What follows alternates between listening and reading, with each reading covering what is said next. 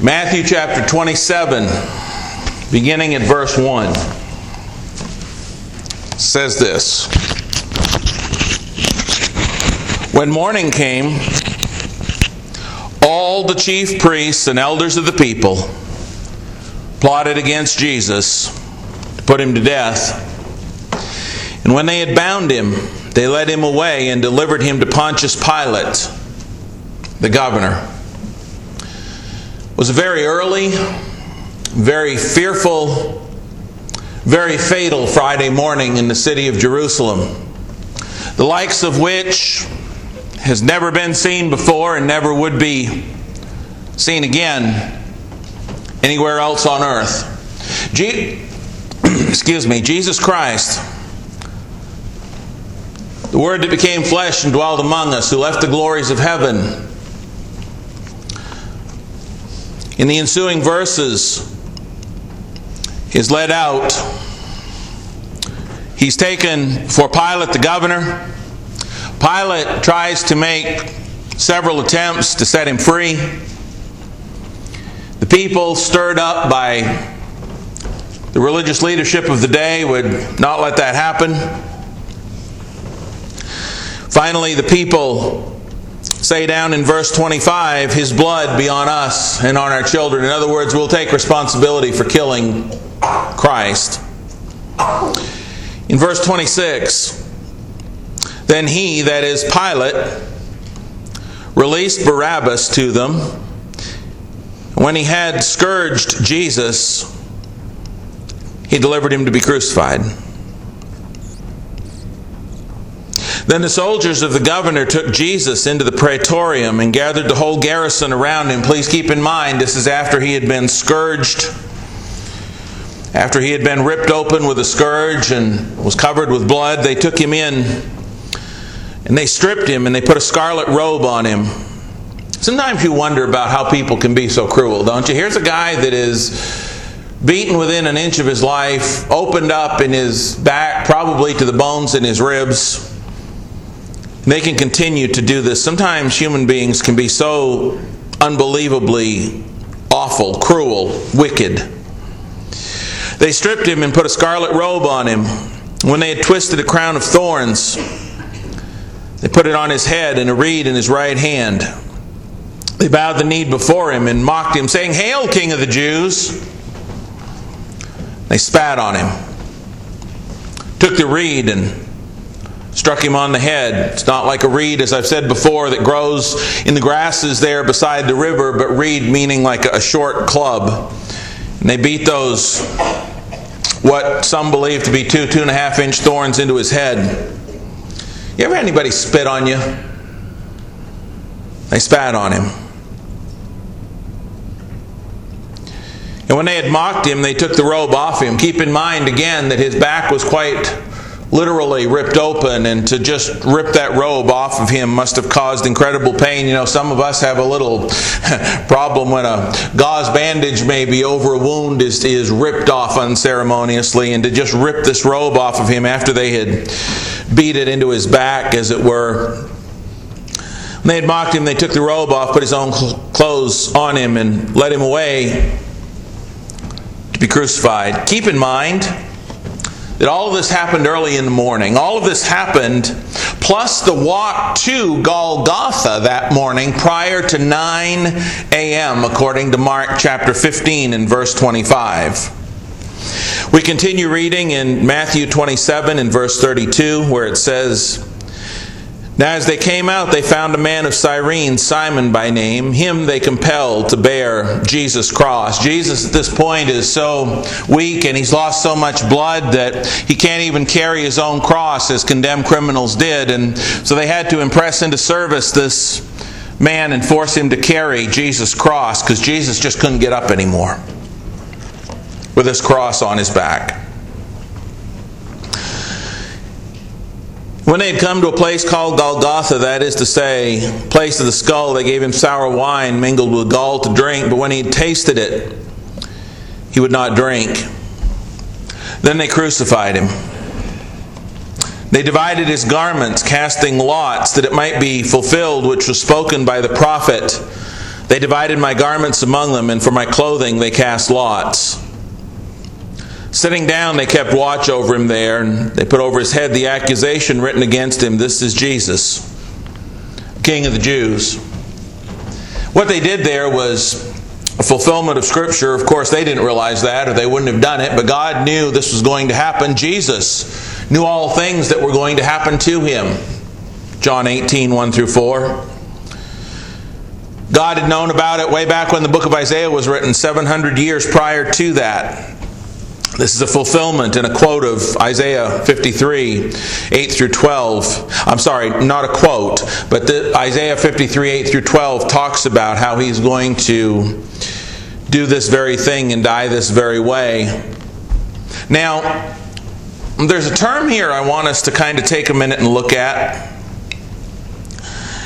As we look at verse 38, it says, "Then two robbers were crucified with him, one on the right and another on the left." I want us to consider some terminology here in the original language because I think it's important. In the New King James Version that I just read, in verse 38, it doesn't call them thieves, it calls them robbers. Robbers as opposed to thieves. You know, we often talk about the thief on the cross. But Scripture says he was a robber. And you may say, well, what's the difference? Well, there is a little bit of a difference in the original language. The robber was bolder. The actual Greek word used here for the two robbers, according to Vine's Greek dictionary, means a brigand, one who plunders openly and by violence. It comes from the Greek word root for booty. When you think of booty, you think of a pirate, right? So, this word for robbers is one who plunders openly and by violence. The word comes from a word we associate with pirate, and that's kind of what the robbers were. In other words, they weren't just thieves that snuck in somewhere at night under cover of darkness to steal so their families could eat. When we think of a thief, we might think of somebody furtive and somebody that, operates kind of sneaky and under the cover of darkness, and maybe they're not as bold and brazen. These were robbers. These were bold, brazen types, plunderers who plundered openly and by violence. A thief might steal something, but they're not usually ready to, kill for it and be violent. So there's a difference between robbers and thieves, and I think that should enter into our mind as we talk about them later on. These were hardened men. Just this one more thought here. Where robbers are more bold and rob openly and by violence, thieves are sneaky. The word thief is used of false teachers in John 10 and verse 8. The Greek word for thief. False teachers are sneaky. So you see kind of the difference here between a robber and a thief in the original language. These were hardened men. They were used to taking whatever they wanted by force and without fear, according to this word. Again, not somebody who'd sneak in undercover and steal for their families. Verse 39 continues. "And those who passed by blasphemed him, wagging their heads and saying, 'You who destroy the temple and build it in 3 days, save yourself. If you're the Son of God, come down from the cross.'" How tempting that must have been to say, "Okay." Wouldn't you have been tempted to say that? If that's you, and you've taken this beating and you know that you didn't deserve it and you know you could do something about it, well, come on down from there if you can. Okay, boys, let me show you. But if he'd done that, you and I wouldn't have a Savior. You and I wouldn't have a hope. Jesus stayed on that cross for your sins and my sins. What an incredible God we have. Likewise, verse 41, the chief priests also, mocking with the scribes and elders, said, "He saved others. He can't save himself. If he's the king of Israel, let him come down from the cross now and we'll believe him. Well, what about all of the dead people he raised? What about Malchus's ear that he put back on? What about the lepers and the deaf and the blind and all of those demon-possessed people he healed? That's not enough for him? No, they had an agenda. He trusted in God. Let him deliver him now if he'll have him, for he said, I'm the Son of God. Even the robbers who were crucified with him reviled him with the same thing. Of course, that brings us to the one that we commonly call the thief on the cross. The one we see here in Matthew's account that both of them initially reviled him. The crowd was doing it, the soldiers were doing it, they were doing it. And we often talk about the thief on the cross. You know, the thief, the one thief that later turned. The one thief that the Baptists want to point to and other denominations want to point to and say, well, he wasn't baptized. Well, he didn't have to be baptized. The thief that turned didn't have to be baptized to be saved because he lived and died under the old covenant. Hebrews chapter 9, verses 15, 16, and 17. The thief on the cross didn't have to be baptized. He died before the new covenant came into effect, and the blood cleanses us through baptism when Peter opened the church on the day of Pentecost in Acts 2. So he didn't need to undergo baptism any more than David or Abraham or Adam and Eve, because he lived and died under the old covenant. But my point this morning is not to focus on the thief on the cross. I want to do something that we seldom ever do. I want to focus on both. Not thieves, but robbers.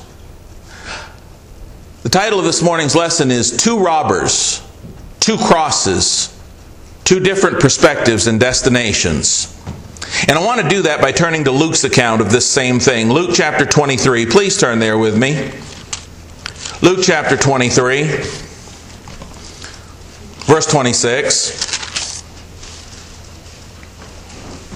Same story, different account, but there's some things here I want to bring out and apply. Luke 23, as we talk about both robbers, verse 26. Now as they led him away, they laid hold of a certain man, Simon a Cyrenian, who was coming from the country, and on him they laid the cross, that he might bear it after Jesus. And a great multitude of the people followed him, and women who also mourned and lamented him. Now this is something Matthew didn't tell us, but Luke includes this. Remember what Jesus has been through. Can't even carry his own cross. Probably can barely stand. But Jesus, turning to them, said, and probably gasping, I'm not going to even try to imagine or imitate the way he said it, but I don't think he said, daughters of Jerusalem. He was so beaten he could probably bloodied lips and had all he could do to spit this out. Maybe they couldn't even hear much of what he said. But he did say this, daughters of Jerusalem, do not weep for me, but weep for yourselves and for your children. For indeed the days are coming in which they will say, blessed are the barren wombs that never bore and breasts which never nursed. Then they will begin to say to the mountains, fall on us, and to the hills cover us. For if they do these things in the greenwood, what will be done in the dry? Jesus' point is simply this, that the Jewish race was going to face incredible hardship. We know that when the temple was destroyed in 70 AD and the Romans surrounded the city of Jerusalem and they came in with a take no prisoners attitude, that it was going to be a horrific time for the Jewish people. And Jesus is letting these women know what's coming. He said, don't weep for me, weep for you, because you've rejected me, basically. And it says this in verse 32, there were also two others, criminals, led with him to be put to death. This is important to this morning's lesson. What I want us to understand is this. Both robbers, both criminals were there in the same procession from where they had been incarcerated to Golgotha. These two criminals made that whole trip with that procession. So therefore, they probably saw everything that transpired. They probably saw Simon impressed into service to carry Jesus' cross. These three criminals are being led out together. They all go through this same thing. They quite likely overheard what Jesus said to these women. Keep that in mind. This is important.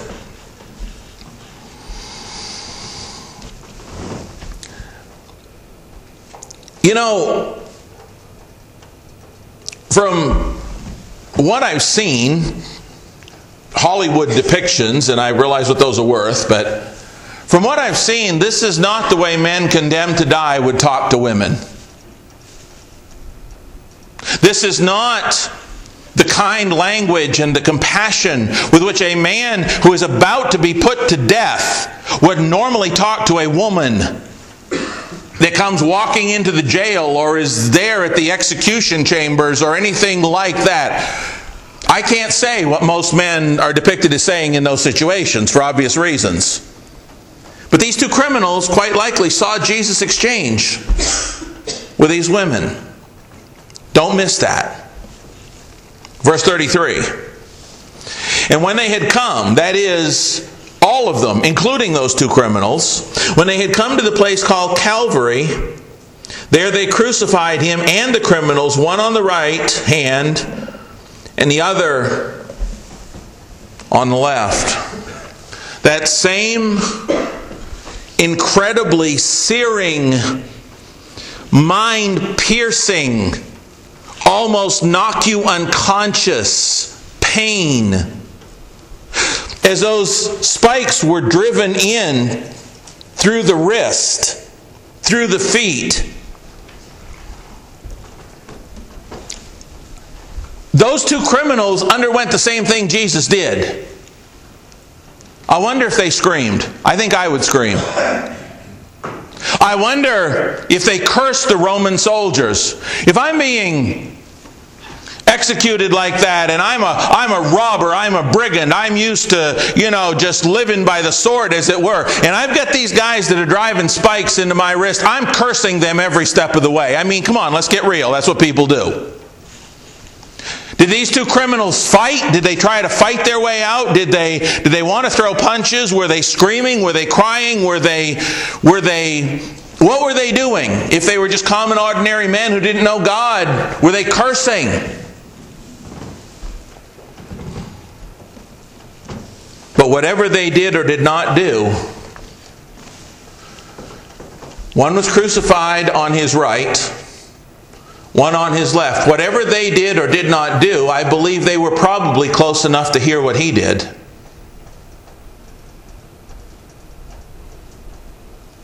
What did he do? Verse 34. Then Jesus said, Father,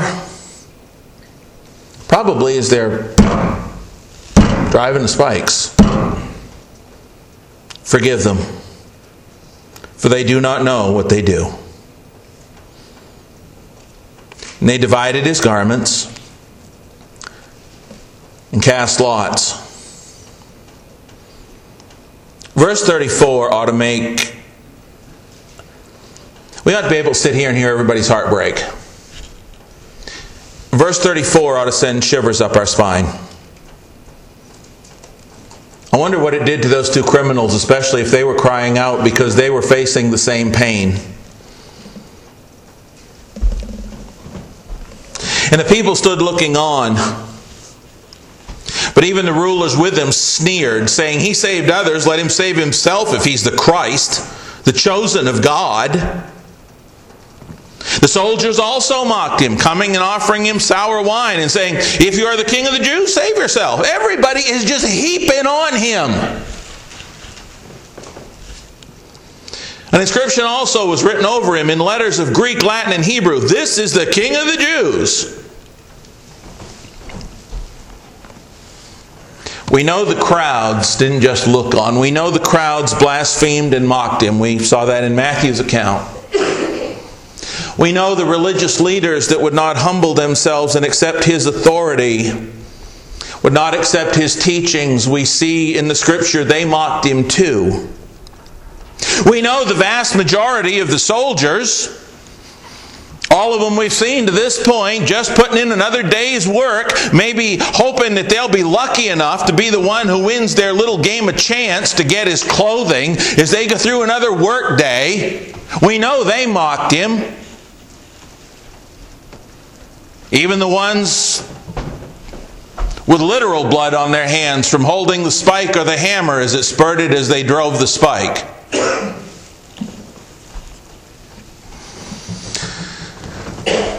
And we know from Matthew and Mark's Gospel that both of these robbers did the same thing at first. But then one of the criminals had a change of heart. Look in verse 39. Then one of the criminals who were hanged blasphemed him, saying, "If you're the Christ, save yourself and us."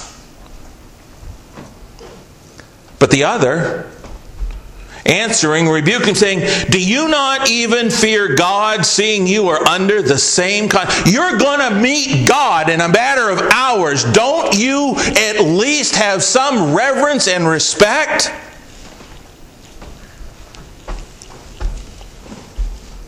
And we indeed justly, this second criminal says, we're getting what we deserve, for we receive the due reward of our deeds. But this man has done nothing wrong. And he said to Jesus, "Lord,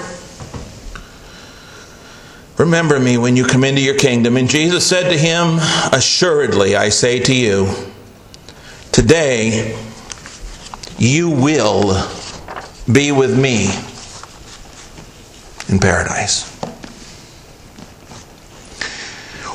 I would assume, and you can or not, but I think we kind of have to assume that this criminal, this robber, this hardened pirate, if you will, knew something about Jesus prior to this, simply because he said, "Remember me when you come into your kingdom." But whether he did or not, that doesn't change the fact that in the beginning, this second criminal was right there with the crowd and the soldiers and the other criminal and everybody else mocking Jesus, blaspheming Jesus.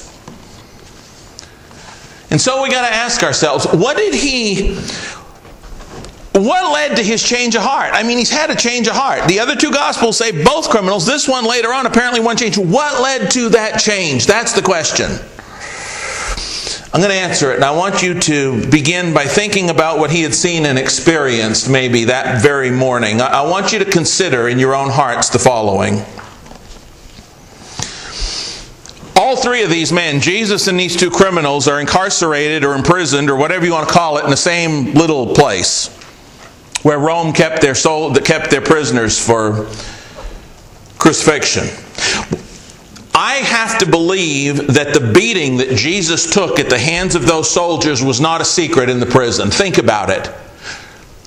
If something happened in this room, in this church building, if some of us were down in the fellowship hall, a few were in the classrooms, and something big happened in this church building, somebody passed out and we had to have the ambulance come, pretty much everybody in the building, that news would travel fast, wouldn't it? I mean, something like that doesn't escape everybody's attention. I have to believe that the beating that Jesus took at the hands of the soldiers was not probably a secret in that prison, nor was his scourging. Maybe these soldiers heard the cries or heard the laughter of the soldiers or the mocking. And maybe if they didn't even hear any of that stuff, these soldiers would be talking about that all throughout this morning. Even the ones that went after those two criminals would be talking about this guy they had beaten within an inch of his life. Certainly, number two, the release of Barabbas would come as no secret to these prisoners either. They'd know that a prisoner was gone. It's been suggested by some commentators that perhaps these two robbers were part of the insurrectionist group of Barabbas, that he was kind of like the leader and they were followers of his. I don't know if he was or not, and neither does anybody else. But the fact is, we have to assume that they would know that Barabbas had been released. Probably. It's at least likely. On top of the unfairness of those two things, number three, most everybody in those days seemed to know the Pharisees and the scribes' hypocrisy and jealousy and how they'd take whatever measures were necessary to frame somebody. That wasn't anything new.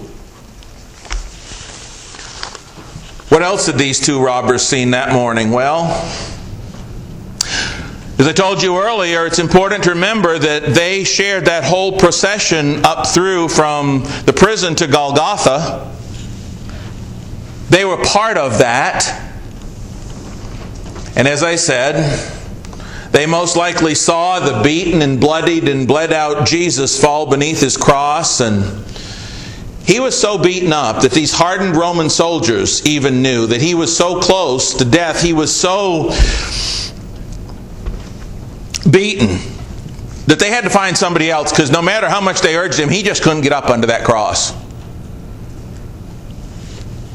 Those other two, right in close proximity, there's no way they could have missed that. We have to believe that those robbers were also close enough in that little procession. They heard Jesus exchange with the women in Jerusalem, daughters of Jerusalem, that they saw him, or he was right there close to them. I mean, they weren't going to drive the spikes through Jesus' wrists a half a mile over that way and put them all there together. I mean, this happened in close proximity. So we have to understand that they very likely saw Jesus undergoing that same overwhelming and piercing pain they experienced when those spikes were driven right through their joints, and then those crosses were picked up and they were dropped into those holes where they put them, racked their whole bodies with pain, jarring every bone in their body. And we have to believe that they're right on the right and the left, that they must have heard Jesus cry, "Father, please forgive them. They know not what they do."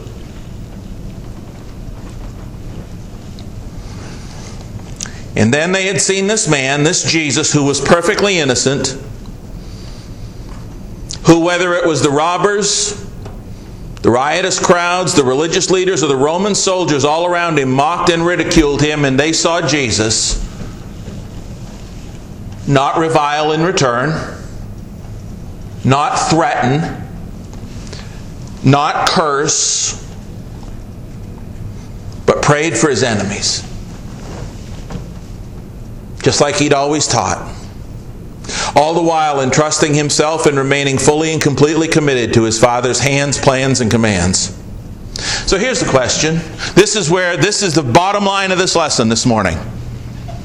So, what did the penitent robber see that the other impenitent robber did not see, that led to the penitent robber's change of heart?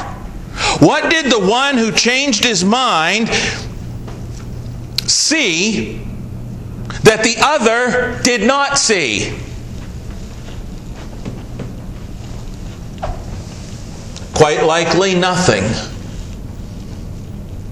And yet at the same time, everything. You see,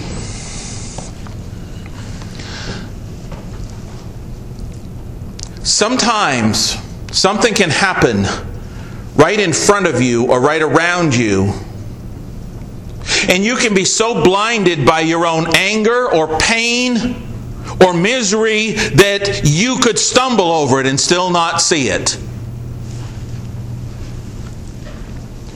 I think it could be said of the impenitent one, the one who continued to blaspheme, the one who did not change, I think it could very easily be said of him that seeing, he did not see, and hearing, he did not hear, nor understand. If I may paraphrase and apply Matthew chapter 13, verses 14 and 15 to the robber who did not change his mind, I would say this: And in him the prophecy of Isaiah is fulfilled, which says, hearing you will hear and shall not understand, and seeing you will see and not perceive, for the heart of this robber has grown dull, his ears are hard of hearing, and his eyes he has closed, lest he should see with his eyes, hear with his ears, lest he should understand with his heart, and turn, and I take him to paradise too.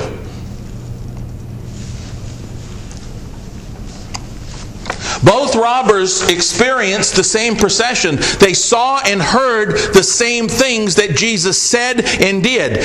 They were both there. They were both in close proximity, yet only one changed. One did not. Because seeing, he did not see. Hearing, he did not hear. He did not understand. With that being said, I'd like to take a moment. And I'd like to show how well these two robbers, in a nutshell, represent or illustrate two kinds of people in the world today, including right here in Cleveland. Let's begin with the similarities of these two robbers, representative of the two kinds of people in the world today and in Cleveland. Number one, both of these were robbers. They were law breakers. Both of them had been pronounced guilty. That can be said for everybody in this town that is of accountable age. For all have sinned and fallen short of the glory of God, right? Romans chapter 3. Beginning at verse 10 and running all the way down through to verse 23. Just like both of these robbers, one of their similarities were they had both been judged guilty. The whole world is held guilty before God because nobody could keep the old law. Everybody has sinned. I don't care if you're sitting in this building this morning and you're of accountable age and you're a Christian. You still sinned. You still needed the blood of Christ. And everybody on the outside of these walls in the town of Cleveland that is of accountable age has sinned as well. We're all guilty. Just like these two robbers. Number two. These two robbers had in similarity the fact that both of them became very quickly and intimately familiar with the teachings and sacrifice of Jesus Christ.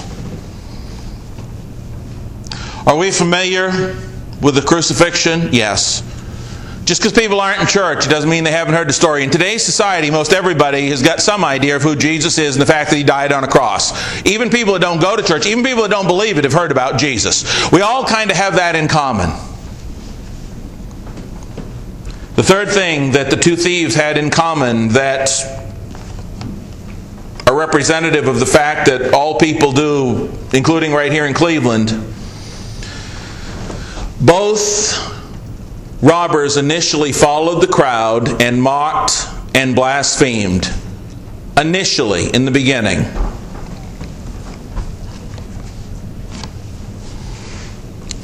Today, there are a lot of people in this town that you talk to that don't have anything good to say about the Church of Christ. The very first day that Karen and I came here,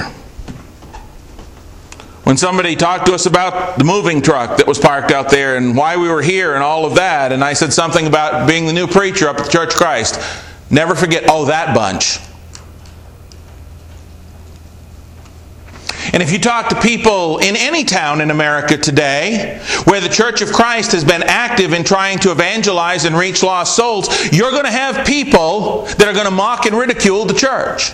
That's that bunch that thinks that they're the only ones going to heaven. That's that bunch that believes in water salvation. You're going to get that. Do you know why? I'll tell you why. Because they can't refute it. You see, Jesus was crucified not because of anything He did except stand on the truth. And they were so mad that they couldn't refute what he said. They tried, read Matthew 20 all the way up through to the crucifixion. They said, the scribes, then the Pharisees, and then the scribes, and then the Pharisees, and they tag team him. And they keep trying to take him down. They keep asking him questions. They keep trying to refute what he said. They hated what he said, but they couldn't refute what he said. They could not poke holes in one thing he said. Jesus used the Scripture. He continually quoted the Old Testament. They could not. When we talk to people, and we use book, chapter, and verse, and they cannot refute it. Folks, the Bible says baptism now saves you. 1 Peter chapter 3 and verse 21, period. But people who don't want to believe that, even when you turn them there and it's black and white, even when you take them to Acts 2:38 and baptism and repentance is for the forgiveness of sins, but they don't want to believe it, but you take them there, if they can't attack the message, what are they going to do? Well, you're one of that bunch. They can't refute what the Bible says, so they go after the church. Guess what? Same thing they did to Jesus. They couldn't take down the message, so they took down the messenger. Both of these criminals originally blasphemed Jesus and all that he stood for. A lot of people today will blaspheme the Lord's church and us because they can't argue the black and white of what the Bible says that we simply sing to bring. But that's pretty much where the similarities end. I want to go now to the differences between these two robbers and how those are representative of people in the world, the two kinds, including right here in Cleveland. Please get this. Notice that the impenitent robber, the one who did not change his mind, only had eyes for and was only concerned with one thing, and that was getting out of his own immediate, self-inflicted, and painful physical circumstances. Luke 23 and verse 39.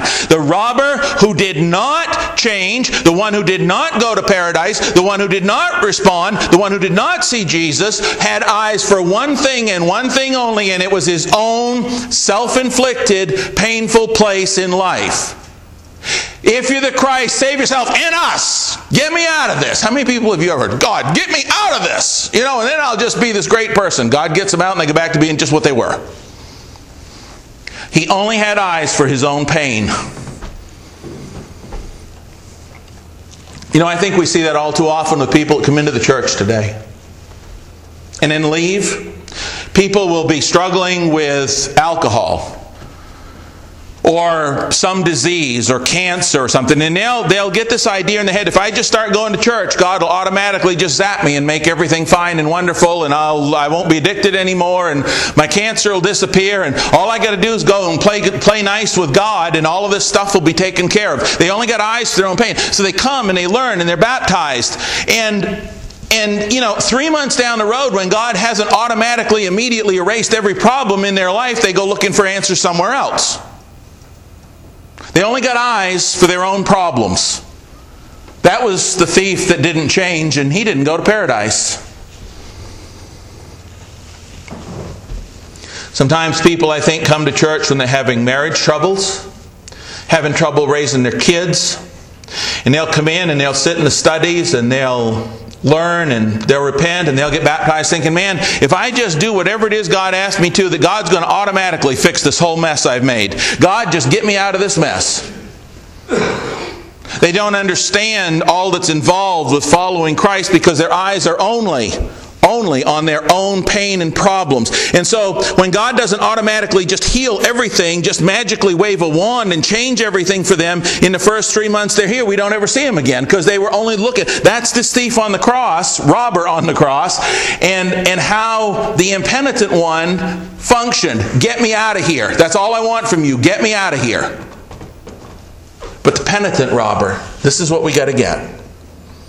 The penitent one, the one who changed, he was the one who, no matter how difficult it was to see through his own pain, and he was in a lot at the time, he, rather than choosing to focus on his own pain, chose to focus on the love and the grace and the holiness and the righteousness of Jesus Christ more than on his own immediate self-inflicted pain and impending death. Luke 23, 40 through 41. He was suffering too, but he took his eyes off his own struggle and he looked at the Lord for what he was, and he looked at what he had seen Jesus do, and so he changed because he could take his eyes off his own painful circumstances to look at Jesus. With the impenitent robber, even in the very presence of Jesus, it was still all about himself to him. It was still all about him. Lord, come on down and take me with you. But with the penitent robber, he was willing to suffer the pain. He was willing to lose his life, to suffer whatever pain or loss or circumstances or whatever he had to go through in this life. He was bleeding too. His hands were spiked too. He was fighting for his breath too. But he took his eyes off all of that and he looked at the Lord and what the Lord had done and said, and he looked at him. And he was willing to go through all of that just as long as he could be with the Lord in paradise forever. That's all he was looking at.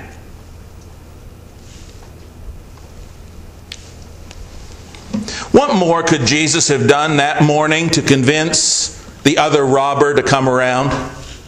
What more could he have done? He's praying for his enemies. He's talking to these daughters of Jerusalem. He's not cursing. He's not blaspheming. What more could Jesus Christ have done that morning in the presence of that other robber in that procession to convince the other guy to come around? What more could he have done? Nothing. Because if he coulda, he woulda, because 2 Peter 3:9 says it is God's will that none should perish, but that all should come to repentance. And if there's anything else Jesus could have done that morning to turn the other one, he would have. But he did everything he could.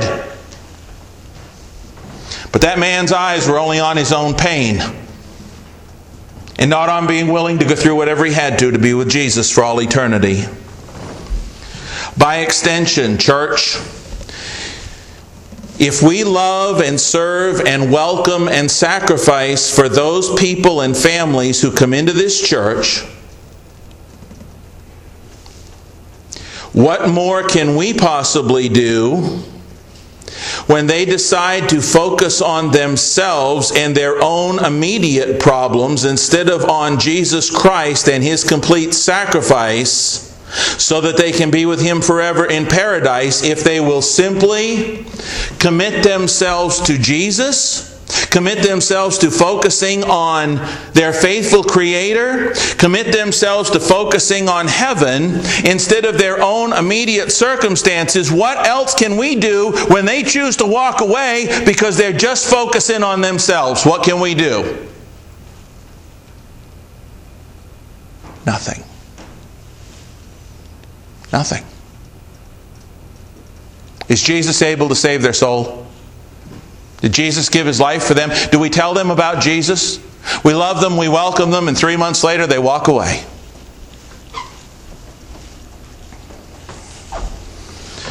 You can lead a sinner to the Savior, but you can't make them faithful. 2 robbers, 2 crosses, 2 different focuses, and therefore 2 different eternities. 2 kinds of people. One looking at their own pain and problems exclusively, even in the presence of Jesus, and the other one willing to focus more on Jesus and be committed to Him than their own pain and problems. Which one are you?